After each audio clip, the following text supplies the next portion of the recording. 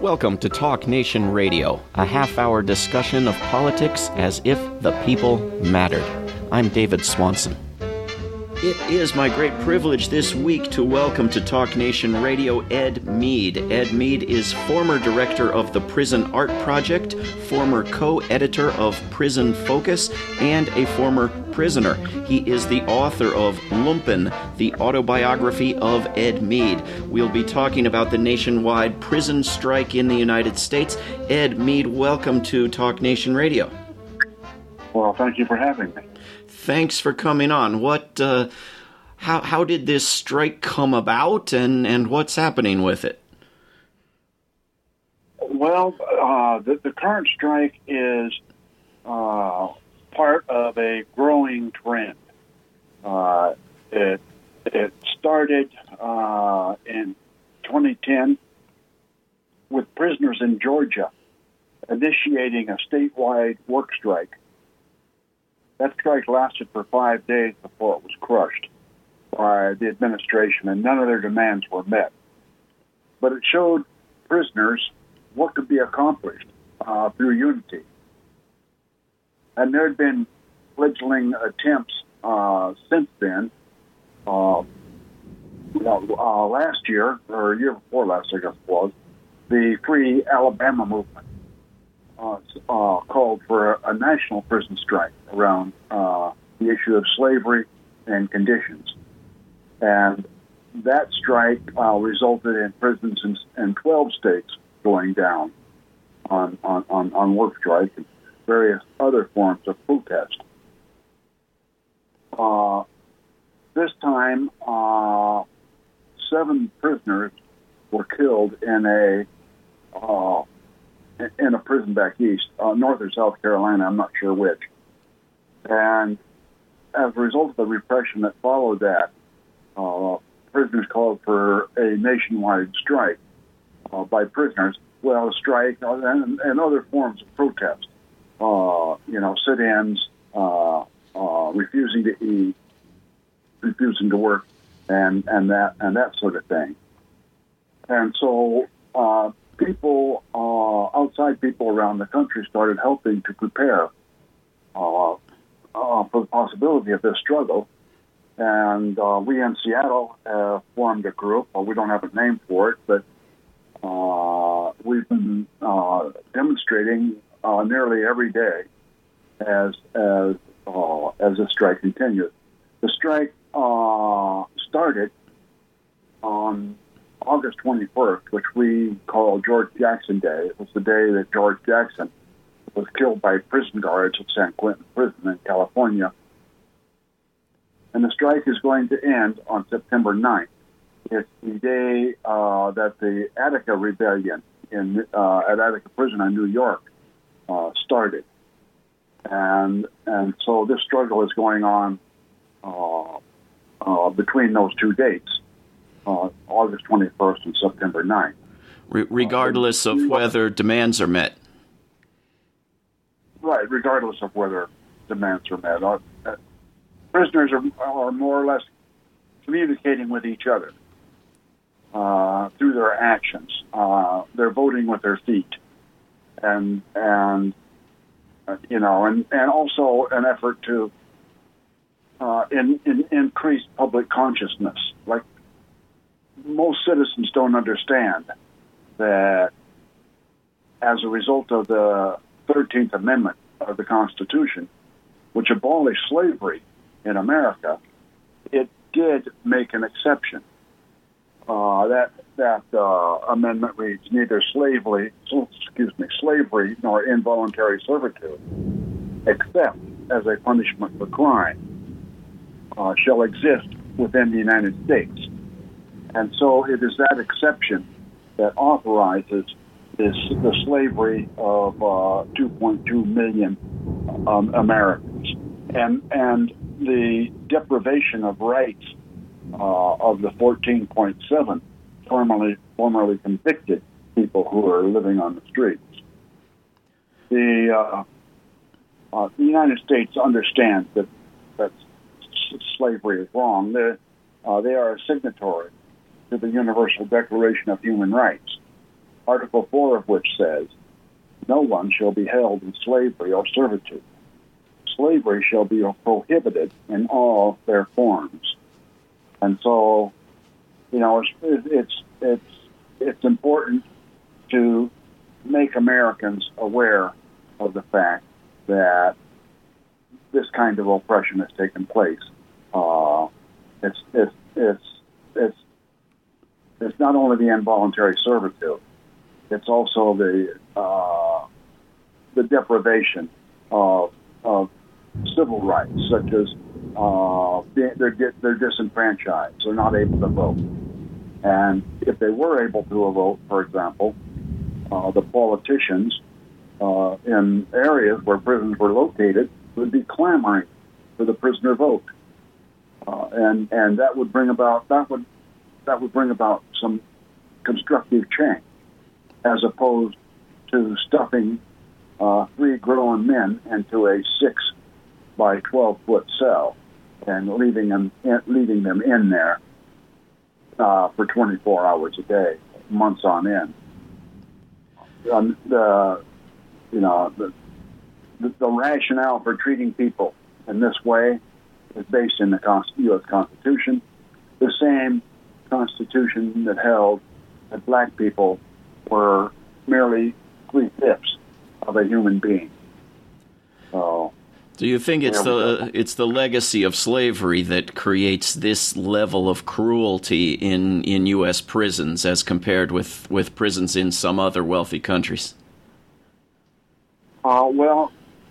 Prisoners in some other countries, I'm thinking of Scandinavia in particular, they have a far different approach to criminal justice. It's not based on retribution and punishment.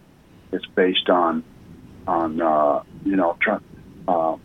crime is a symptom of a weakness in society, and just as you have a suit that is threadbare, you patch that spot. You make that spot stronger, and so their approach to this is a bit smarter than ours.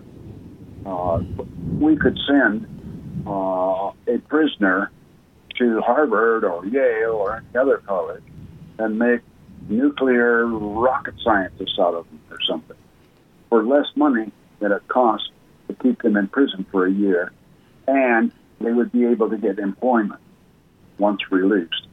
Were they educated and trained in that way? But prison administrators and law enforcement are all about retribution and punishment. Although it's been demonstrated over and over again that punishment doesn't work. I have a dog sitting here behind me, and I found that she responds to treats for training rather than punishment. Indeed. And that's common sense.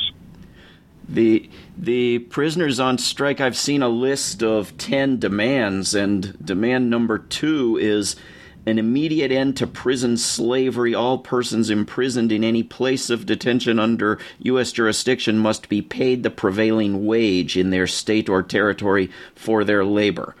Would that constitute an end to slavery if all prison labor was paid a prevailing wage? It would certainly constitute an end to prisons as we know them. Right. And it would be an end to warehousing prisoners, because they're the ones that do all non-custodial functions. They do the laundry, they cook the food, they clean the floors, they maintain the lawns. They do everything except carry guns. And actually, they used to carry guns in Texas. They called them tear tenders. And because of the hideous abuses, they discontinued that practice.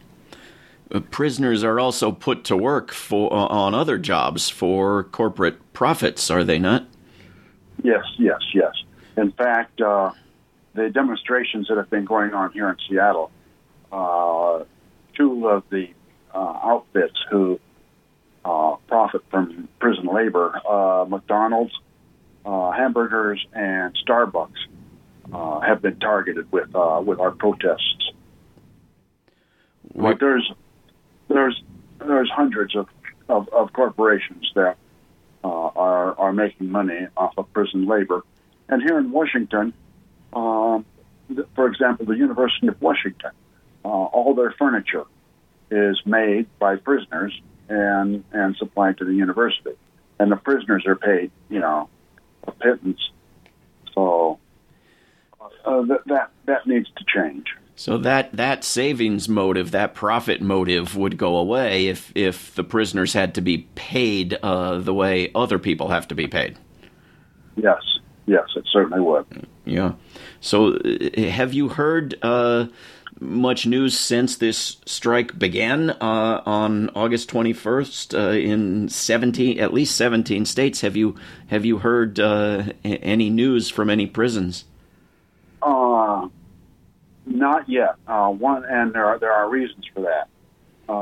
First of all, like the New York Times and the Guardian reported on these 17 states, but those states don't include, like we have actions here inside in Washington State and also in California. The reason is that one thing prison administrators do, they're tasked with the maintaining a smooth running prison.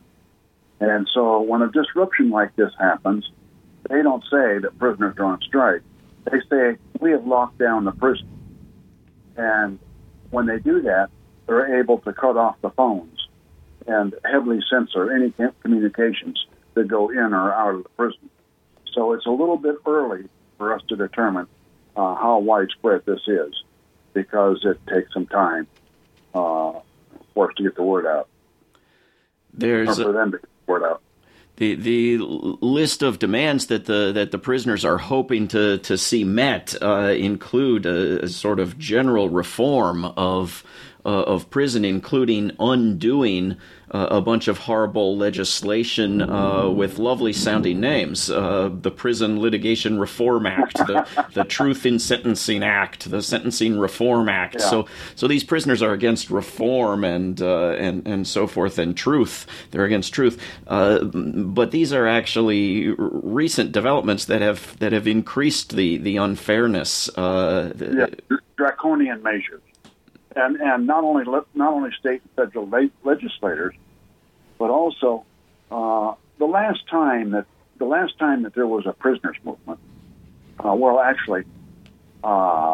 wouldn't go so far as to call it a prisoners movement, but back in the 1950s, there was a wave of prison riots across the United States, and that ushered in the era of rehabilitation.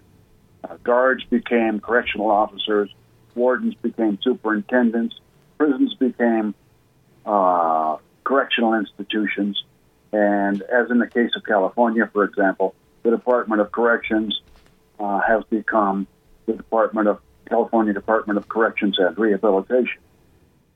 But nothing changed other than the names.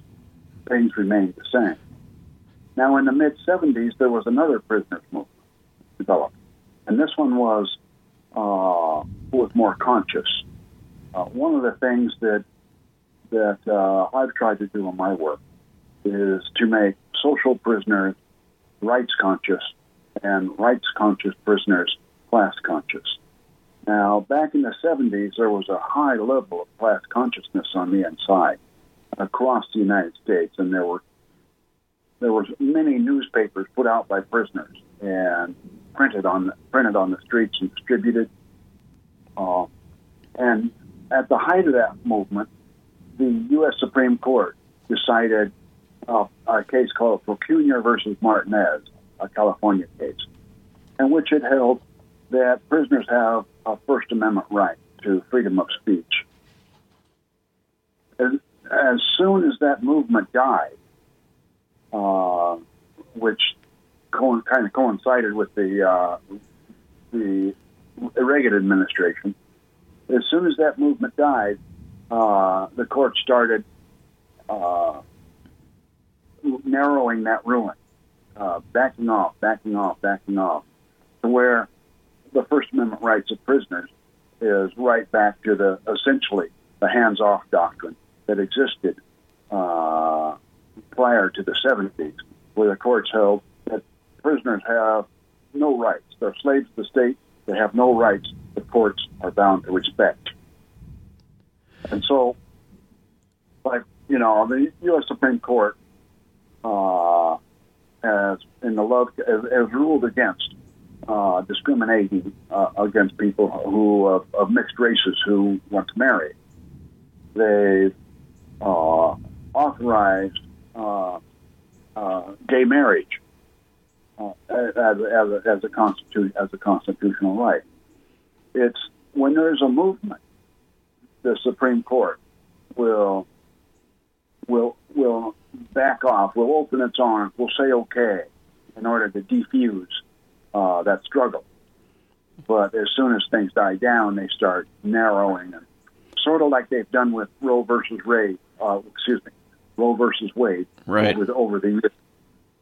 That they'll be doing. So it's not just the legislatures; it's also the courts that are a part of the problem. But racial. Sorry, go ahead.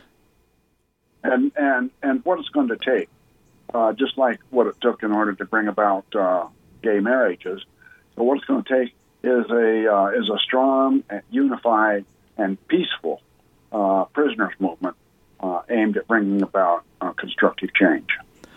It seems from what I've read that this strike movement is unified across racial divisions, and it includes in its demands an end to some of the racial discrimination that has always remained in the criminal justice system. There's a demand for an end to racial overcharging, over-sentencing, and parole denials on the basis of race, denials on the basis of the race of the victim, being denied parole because the victim was white, an end to racist gang enhancement laws that target black and brown people. It seems that racial discrimination has never been undone within this system. No, the prison system is the darkest, the deep, dark corners where light seldom penetrates. And states like California have passed laws, where legislatures have passed laws, barring access to the news media by prisoners. And this is the area where the light of day needs to shine the brightest, and they just don't want prisoners to communicate with the outside world. Well, it's happening. The one problem is this is an ongoing struggle, and we don't measure it as a result of this particular action. It may take another year, it may take another 5 years, another 10 years. However long it takes, it's a matter of growing consciousness. Harriet Tubman is attributed with saying, "I freed 1,000 slaves. I could have freed another 1,000 if only they had known they were slaves." And we sort of have the same problem here. So it takes time for the consciousness of prisoners to raise, but this struggle is a step in the right direction of bringing that about. For sure. You talked about all these name changes to have prisons include the name corrections and rehabilitation and so forth, but it seems to be largely absent in substance, and you've got demands on here basically that there be any sort of rehabilitation, that prisoners not be denied the right to participate in rehabilitation, that Pell Grants be reinstated, that state prisons be funded to offer rehabilitation services. It seems to be not there in the way that it is in the names and perhaps in people's imagination. Well, Yeah, all the law enforcement correctional officers want to do is hoodwink the public into, the prisoners are being, I don't know why the recidivism rate is so high, the prisoners are being rehabilitated. But in actuality, they are warehoused for X number of years and then released with $40 in their pocket, not even enough for a hotel room for the night. And when I was released from the federal prison in Sheridan, Oregon, I didn't have a penny. I mean, they didn't give me anything. They gave me a ride to the airport and a plane ticket to Seattle, and that was it. And what did you do?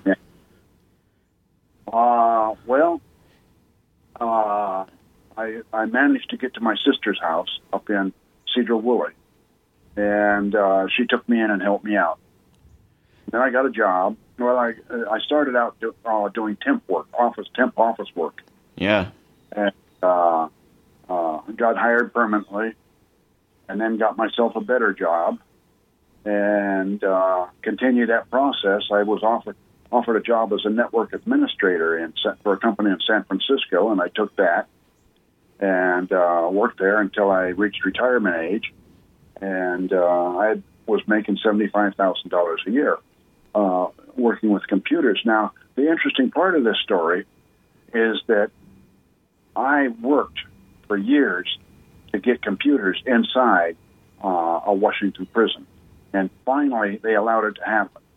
And not only myself, but a number of other prisoners. We started a prisoners user group called PUG, Prisoners User Group, and we kind of kept track.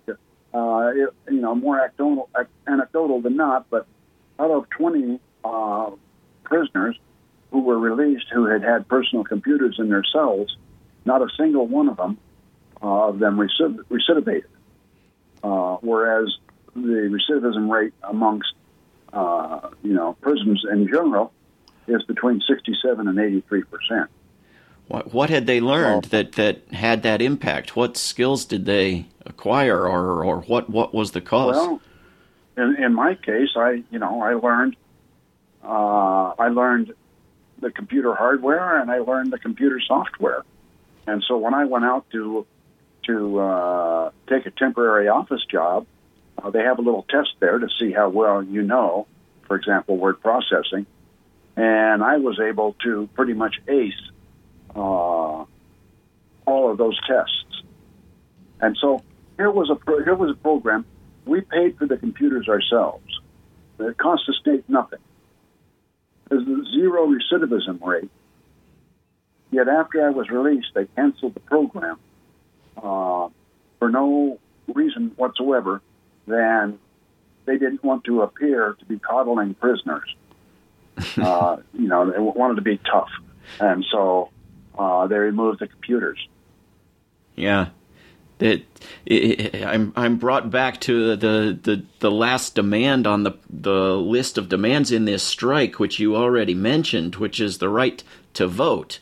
If every form of cruelty and abuse is somehow an appeal to sadistic non-prisoner voters, it ought to make a significant difference if prisoners were voters.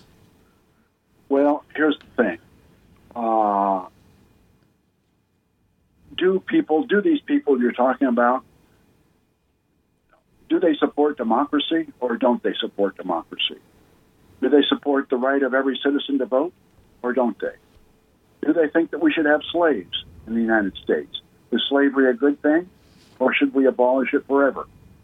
Those are the prisoners have right and they have justice on their side. I mean, the people who are going to stand up against democracy and support slavery have a tough row to hoe because they're wrong. Should we amend the U.S. Constitution to get rid of that exception, that loophole for slavery? That is what must be done. And it can't be done through the courts. It has to be done through a political struggle. And the only people who are going to do that are the prisoners, the former prisoners, and the loved ones both of those groups. And maybe some of us who actually care about other people, even though we aren't prisoners and our families aren't in prison. We've a place where I work, rootsaction.org, we've set up a form where people can email their state legislators and Congress members with this set of demands from the strike. And many thousands of people are doing that, and you can do that at rootsaction.org. And some of us just actually do believe in democracy and human rights. I know. and we're treated nuts. Indeed. Well, we've got just a couple minutes left. Will we be able to get news on how this strike develops? What can we expect to hear after it's ended?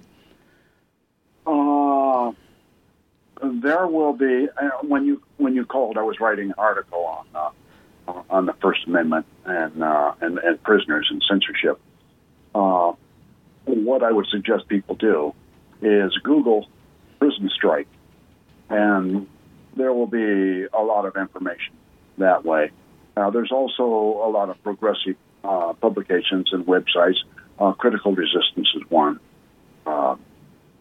where, this kind of, the Incarcerated Workers Organizing Committee, do a search for that.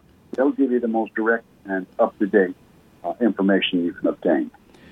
Is They're that like the Central Outside Support Network, the Incarcerated Workers Organizing Committee, IWOC. Search for that, and if you really want to know what's going on. the Incarcerated Workers Organizing Committee, and then can they put you in touch with prisoners near you? Can you get in communication with people in prisons in your state? There are prisoners are crying out for contact with the outside world. So yes, you can also do a Google search for pen pal prisoners. Yeah. The problem is that you don't want that if you're going to correspond with a prisoner, you want to correspond with someone who is rights conscious or class conscious, not just some social prisoner who is, looking for another hustle. Yeah. Well, it's absolutely worth trying. We've been speaking with Ed Mead, who is the former director of the Prison Art Project and former co-editor of Prison Focus, and, as you've heard, a former prisoner. He's also the author of Lumpen, the autobiography of Ed Mead. Again, go to rootsaction.org and contact your legislators and give your assistance to this prison strike. Ed Mead, thank you very, very much for coming on Talk Nation Radio. Thank you for having me. This is Talk Nation Radio. I'm David Swanson. Take action at rootsaction.org. Help end war at worldbeyondwar.org. All past shows can be heard at davidswanson.org. Talk Nation Radio is produced in Charlottesville, Virginia, and syndicated by Pacifica Network. If you are listening to a non-profit station, please support that station. Talk Nation Radio is funded by contributors at davidswanson.org. There is no way to peace. Peace is the way. Until next time.